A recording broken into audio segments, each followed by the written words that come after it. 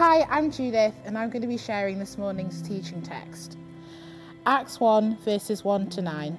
In my former book, Theophilus, I wrote about all that Jesus began to do and teach until the day he was taken up to heaven, after giving instructions through the Holy Spirit to the apostles he had chosen. After his suffering, he presented himself to them and gave many convincing proofs that he was alive. He appeared to them over a period of 40 days and spoke about the kingdom of God. On one occasion, while he was eating with them, he gave this command: "Do not leave Jerusalem, but wait for the gift my Father promised, which you have heard me speak about. For John baptized with water, but in a few days you will be baptized with the Holy Spirit." Then they gathered around him and asked him, "Lord, are you at this time going to restore the kingdom to Israel?" He said to them, "It is not for you to know the times or dates the Father has set by his own authority, but you will receive power when the Holy Spirit comes on you, and you will be my witnesses in Jerusalem and in all Judea and Samaria and to the ends of the earth." After he said this, he was taken up before their very eyes, and a cloud hid him from their sight.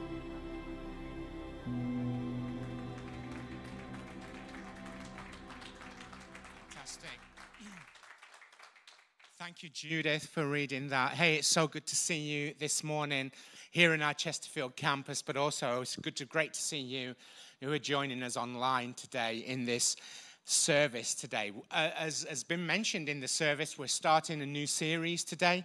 It's called Wait, and we're going to do it for the next 4 weeks, which culminates on the day of Pentecost. And I've got some great news that on the day of Pentecost, which is the 23rd of May, we've got a special message from Pastor Dave Smith from Kingsgate Church in Peterborough, and they've got other campuses as well.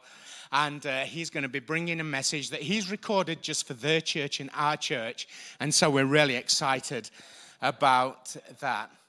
This series is about the Holy Spirit. The tagline is that there's a fresh wind blowing. And you know, the Holy Spirit has been the engine, the power in the church for the last 2,000 years. And I believe in my heart actually that there is a fresh wind blowing as we come out of this season that we've been in, that the Holy Spirit is about to do something fresh and new, and that God wants to prepare us for it, wants to position us to be ready. So I'm excited, and I hope over these next 4 weeks all of us will get excited and positioned for all that God wants to do. Well, 7 years ago, 2014, I started a business. Not many people know this. I think there's a picture coming up of the logo. It was called Premier Auto Clean. It was a car valeting business that actually the idea was that we came to your home or to your workplace. It was a business idea built around the thought of convenience, that you didn't have to wait. So that while you were at home or you were eating or gardening maybe, watching TV even, or when you were at work, someone would come and clean your car and do an excellent job. It was a great idea. But the business didn't last long. Not because it failed. It didn't fail. We got clients and we got people and it was growing. It was a great idea. But I couldn't give it the energy as a business owner to keep it going and to keep it growing. It was a great idea because we don't like waiting. I don't know about you, but I love Amazon Prime. Anybody else with me? You know, next day deliveries, they're just from heaven, aren't they? I mean, that is just incredible. But you know, the best thing about Amazon Prime is when you get this, when you log on and you've got something you want to buy and you get this message, order within the next 30 minutes and you can receive this by 10 p.m. tonight. Now, I don't know if that does for you what it does for me, but that gets me really excited. It gets me so excited, it's almost equal to being filled with the Holy Spirit. I don't know about you. You see, the removal of waiting and convenience is something we've been working on in our culture for a very long time. We've had fast food for ages now, decades, and it just gets faster, doesn't it? Fast food gets faster. We've got Uber Eats now. We've got Just Eat. We've got Deliveroo. We've had microwaves, it seems, forever. There are hundreds of things that have been designed, I would say, over the last 50, 60, 70 years to help us not to have to wait. And now there's this. I've got a little video to show you, because right now on the west coast of Ireland, we are, what are we doing?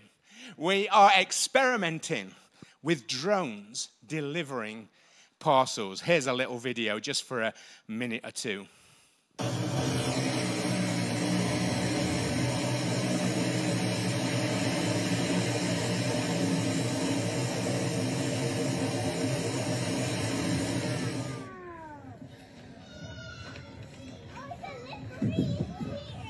Dinner is here. Dinner is served. Whoa! Here comes that pizza. I can smell it. I think I can smell it. I can smell it. It's so good. Can you actually smell it?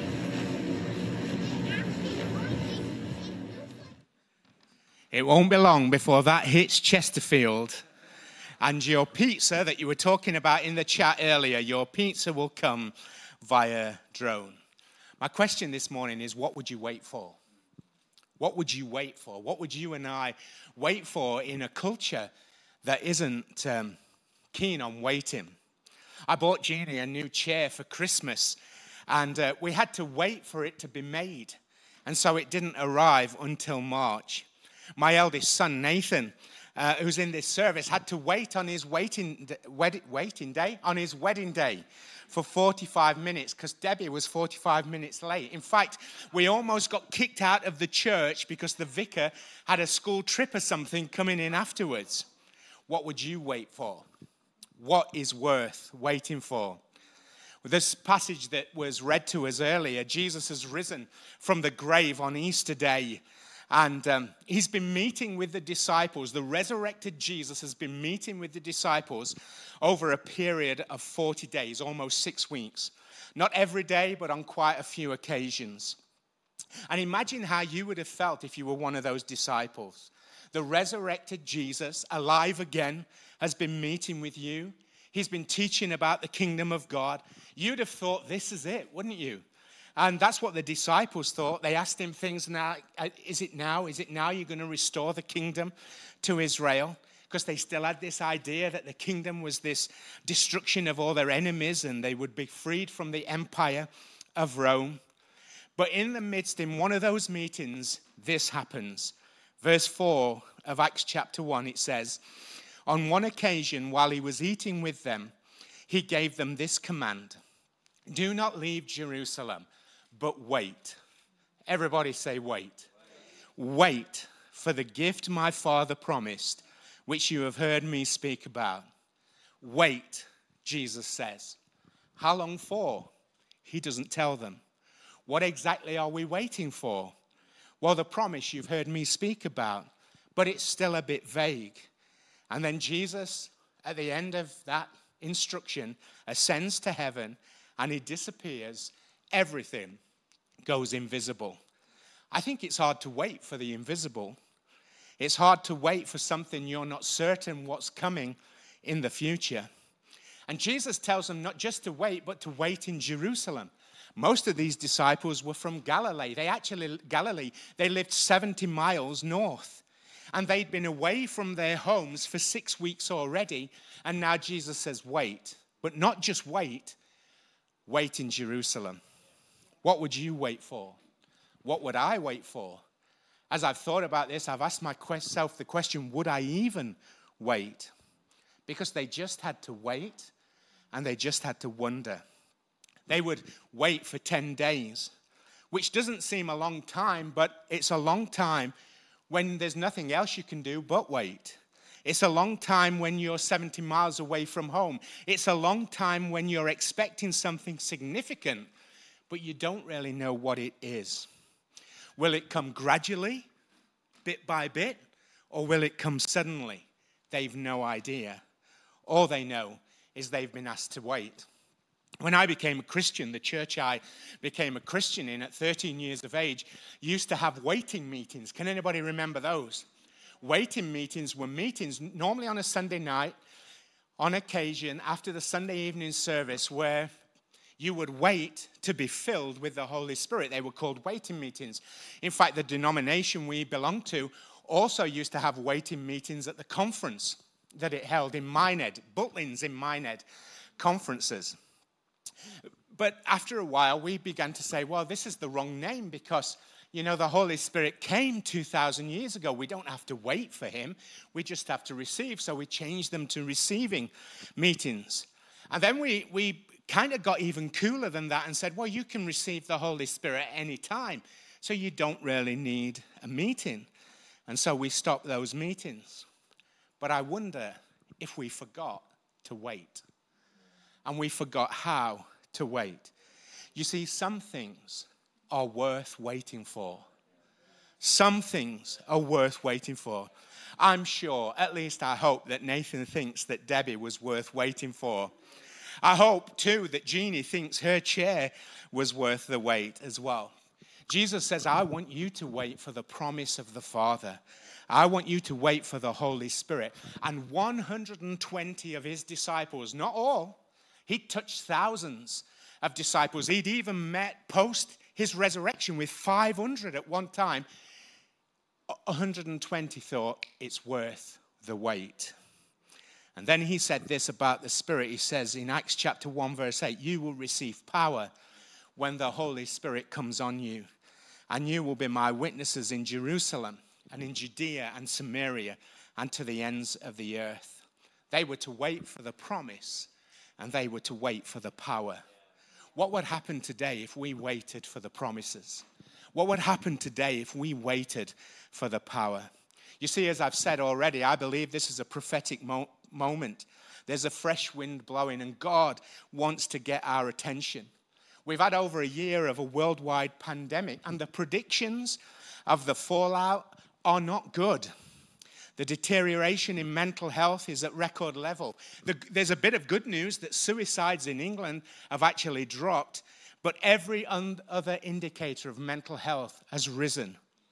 The finance industry are warning of a tsunami of debt that's about to hit us, especially when the government stops handouts and schemes for monetary support like furlough. If in this moment we are not stirred towards God, I don't know what would need to happen for us to do that. Would it take a personal tragedy for me to seek God, for us to seek him? You see, some things are worth waiting for. As a church, we believe a youth revival is worth waiting for, because we're not willing to sacrifice the next generation to the enemy on the altar of cool and powerless Christianity or compromise. It's worth seeking God for. Some parents are cool and they say, oh, our kids will work it out. They'll find their own way. No. You need to wait on God, because your children were made for more. They were made for more. They were made for God's purposes, and they were made for God's presence. And I'm not willing to give the next generation to the enemy. I believe revival in our society is worth waiting for. A move of the Holy Spirit that shifts the fabric of our nation towards faith, righteousness, and justice. It's worth waiting for. What about a revival in the historic sense, where thousands of people come into God's kingdom at a rapid pace? The Welsh revival at the beginning of the 1900s, 100,000 people became Christians. This is people who had nothing to do with church. 100,000 in 6 months became Christians and were transformed. I was reading about a revival in New York recently, in Rochester, just an area of New York, with a preacher, a man called Charles Finney, in 1830. And again, over a period of a year, 100,000 people who had no connection with the gospel, no connection with church, came in to the kingdom of God in a space of a year. A historic revival.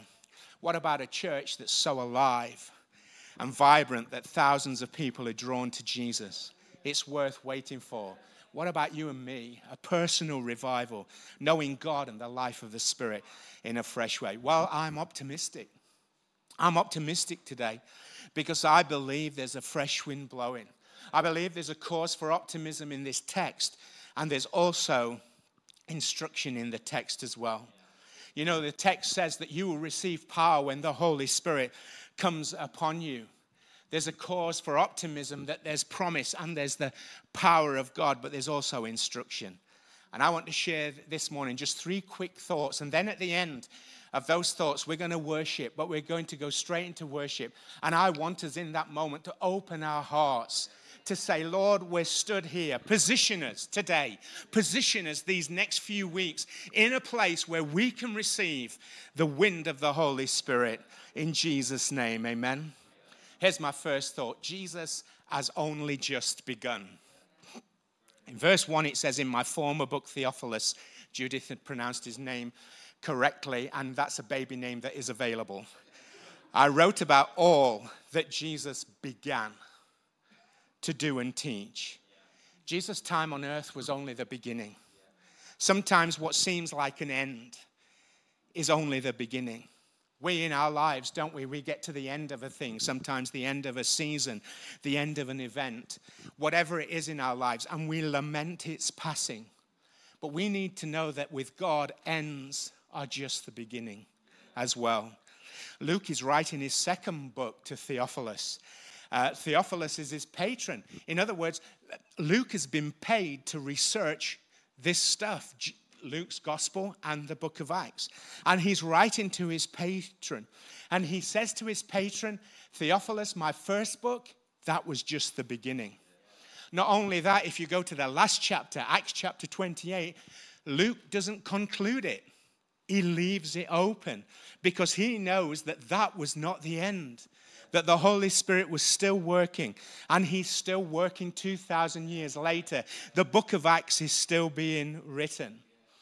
Maybe you've had an ending in some area of your life recently, and maybe you're lamenting that, and that might be right, and it might be proper.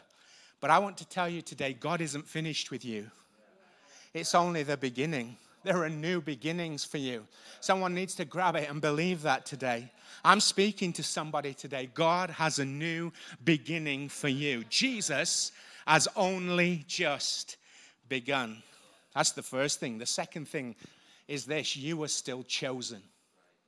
You are still chosen. Did you see verse 2? It says, I wrote those former things until the day Jesus was taken up to heaven after giving instructions through the Holy Spirit to the apostles he had chosen. You are still chosen. After the year we've just had, we're still chosen. No matter what mistakes you've made in your life, in your past, you are still chosen. I've said before, this last year, plus now, over a year, is apocalyptic. Not because the world is coming to an end, but because that word apocalypse, apocalyptic, means a revealing, an unveiling. And I don't know about you, but it's revealed a lot about me. It's revealed a lot about my heart, my fears, my idols. It's revealed so much. And like me, some of you, you might not be happy with what it's revealed. Well, I've got good news for me today and good news for you. You're still chosen. You're still chosen. These guys had abandoned Jesus. They denied him. They were disappointed with him. Maybe they thought he was disappointed with them. They thought they'd got the wrong guy. Some of them thought we've wasted 3 years of our lives. Some of the 120 at one time thought Jesus was crazy. Some of them didn't even believe in him until the resurrection, including his brothers, James, whose proper name is Jacob, but that's for another message, and Jude amongst them. Those two brothers didn't believe in him. They'd become at times critical and negative. They'd lost hope. But Acts chapter 1 and verse 2 tells us they were still chosen. They were still wanted. At the start of Jesus' ministry, John Mark writes, in the gospel we know as Mark, he writes this, Mark 3 and 13, Jesus went up to a mountainside and called to him those he wanted, and they came to him. You see, some of you think you blew it, but God sent me to tell you you're still chosen. You're still wanted. In fact, some of you have been ghosting Jesus. Like, you know it. You know you are. You know it. You've been ghosting Jesus. You've been ghosting Jesus so much that in heaven there are wanted posters with your face and your name on them. The angels are looking for you today. You know, despite their failures, despite their doubts, despite Peter going back to fishing, despite people on the Emmaus Road losing hope, they were still chosen and they were still wanted. And their disciples' best days were ahead. They were about to be filled with the Holy Spirit. They were about to reach thousands of people. They were about to start churches. They were about to heal the sick and see the sick raised. They were even going to see on a few occasions the dead raised. Listen to this. Don't offer your destiny on the altar of mistakes and failures. You are still chosen. You are still wanted. God still has a purpose for you. There's a fresh wind blowing, so be filled again. Post-pandemic, be filled again with the Holy Spirit and wait. Wait on the Lord. When you live chosen, you know that God has appointed you to a purpose and He is anointing you to carry it out when you live chosen. You're still chosen. If you're near somebody, why don't you tell them? If you're sat with somebody at home, why don't you tell them? You're still chosen. You're still wanted. I know I'm speaking to somebody today. And then the final thing, the third thing, is to wait is the sacrificial act of prayerful expectation and unity. Sorry for those taking notes. I know it's a long point, isn't it? Let me say it again. Give you time to get your thumbs working. To wait is the sacrificial act of prayerful expectation and unity. Let me read a couple of verses that are a bit later in that chapter. It's Acts chapter 1, verses 12 to 15. It says, after this, then the apostles returned to Jerusalem from the hill called the Mount of Olives. It was a Sabbath day's walk from the city. And when they arrived, they went upstairs to the room where they were staying. Those present were Peter, John, James, and Andrew, Philip and Thomas, Bartholomew and Matthew, James the son of Alphaeus, and Simon the Zealot, and Judas the son of James. Look at this. They all joined together constantly in prayer, along with the women and Mary, the mother of Jesus, and with his brothers. In those days, Peter stood up amongst this group of believers, a group numbering about 120. It was a sacrificial thing for them to wait. I've already mentioned, Jesus says, wait in Jerusalem. They lived 70 miles away. They went from Jerusalem. Waiting requires action. They were to join in constant prayer. Some of these people would never go home again. They never went home. They stayed in Jerusalem. The Holy Spirit fell on them. They started a revival. You see, waiting equals action. It's a continual expectation and a continual act. We know this from the Old Testament. There are many scriptures in the Old Testament about waiting. Here's just one, Psalm 37 and verse 34. Wait for the Lord and keep his way. Notice this verse doesn't just hang around and wait. No, it says keep his way while you're waiting. They were to sacrifice and wait. Waiting was also prayerful expectation. See, they knew, as I've said, what waiting meant. It wasn't to just hang around or just to sit around. You know, they had an understanding from the Old Testament, from the history of their nation. Wait meant an expectation of trust, a confidence in the one you were waiting on. Their obedience to stay in Jerusalem and to join constantly in prayer was their expression of trust. Jesus, we believe the promise is coming. Jesus, we believe the power is coming. To wait is to expect. To wait is to prepare. To wait is to pray. This series, I hope, stirs something in our hearts to pray for God to move in our lives like never before. I was thinking about the Moravians. This is a people who started a prayer meeting that lasted 100 years. That's an expectation and a trust, isn't it? If you'll pray for 100 years, I mean, that means you're praying across generations. One generation started it, but 3 generations later, they're still praying. The only reason you would pray for 100 years is that you were confident in the one that you were praying to and you were waiting for. I believe God is calling us in this moment, individual and Icon Church, to be sacrificial and expectant in our prayer. And then there's the third aspect of waiting. And the band are going to come back. Unity. They were all together in one place, the scripture says, on this occasion. And then it will tell us in chapter 2, they're all together in one place again. And the Holy Spirit falls. Unity is a sacrificial act. It's not easy. It's not easy to forgive. It's not easy to stay united. It's not easy to believe the best. It's not easy, but it's something so powerful and beautiful when we see it in action. I recently said this. It's on our opening screens in all our campuses right now. What we accomplish when we are united is what pleases the heart of God.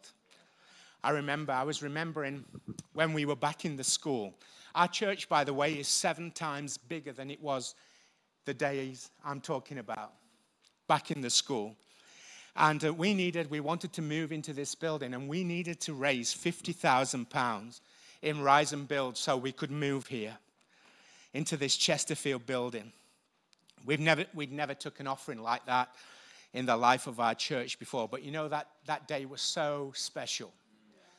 Just ask anybody who was there that day, because the whole church leaned in. There's the odd person, but the whole church leaned in. They were united. Everyone did what they could do on that day, in that moment. The atmosphere was electric. Mark Wilkins, who's here this morning, he had the offering bucket at the end. He even cried as he held the offering. Like, if you knew Mark back then, he never cried back then. But he knew, and we knew, even before counting the offering, we knew that it was a God moment, a miracle, and that's why we're here today. What we accomplish when we're united is what pleases the heart of God. Imagine what God could do now in 2021 and beyond if we lean in. I'm convinced that God is getting ready, not just in Icon Church, but God is getting ready to do something. I wonder what could happen in the lives of our children. I want to tell you something. I'm only here because of my mum's prayers. God told my mum to stop praying for her husband, but to pray for her son. And she started praying for me instead of praying for her husband. I'm only here because of those prayers. Many of you are here because someone prayed, that they didn't give up on you. Maybe it was a mum, maybe it was a dad, maybe it was a pastor, maybe it was a church. Maybe like us, you've got some names buried under this, your name was buried under a stage, and somebody would remember you and pray for you. You're here because somebody wasn't willing to offer you up to the enemy, but actually was willing to sacrifice themselves to seek God. It's our turn. It's our time. What could happen in our children? What could happen in our youth? You know, the stats in our nation about young people and faith are horrible. And I know it misses us because we've got a move of God amongst young people. And we must thank God for that every single day. And we need to call on God for the youth of our nation. We need a youth revival desperately. I'll give you one statistic, just one. 70% of Christian kids that go to university give up on church in the first year. 70%. 7 out of 10. Some come back later on, but the statistic is horrible. That's why we encourage at Icon Church young people, if you can, go to university, stay plugged into one of our campuses. 3 great universities close by. Go to one of them. And all we do, if they can't do that, we do all we can to connect them quickly to a great church. It's us saying, not today, devil. Not today. We're not going to sacrifice. You know, what about our communities and our campuses? I'm convinced that most of our church we haven't met yet. We haven't met yet. We haven't met most of our church. We don't know them. We don't know their names. We're believing God for great things. Some things are worth waiting for. And I believe God is stirring us today. He's stirring you and he's stirring me to lean in. Jesus has only begun. You and I, we're still chosen. We're still wanted. There's still a purpose of God to fulfill in our life. It's time for us to wait on God. It's time for us to be filled again with the Holy Spirit. What do I believe about the baptism of the Holy Spirit? I believe in one baptism, many infillings. I believe you can leak. It's time to be filled again. It's time to see what God can do through us. We're going to worship God now just for a few moments. And I want us to lean in. I just want us to receive. Maybe we need to repent. Maybe we need to tell God we're sorry. We know there's some stuff that we've laid down and we need to come back today. And if that's you, I encourage you to do that today. All I'm asking, let God touch our hearts. That's what he wants today. That's what he's after today, our attention. He wants us to come back to him, or to come to him in a way that's fresh and new, because there's a fresh wind blowing and we want to be ready to receive. After we've worshipped, I'll come back and pray for us. But why don't we stand here in our campus? If you're online, why don't you just position yourself? Maybe you're sat on your couch, or you're in your kitchen, or you're in the room. Just lift your palms to heaven in an atmosphere of receiving. And I'm just going to say, come Holy Spirit right now. Touch every person in the room, in their homes, wherever they are, wherever they're connecting today. As we worship you, God, in these few moments, Holy Spirit, fill us afresh, I ask, in Jesus' name.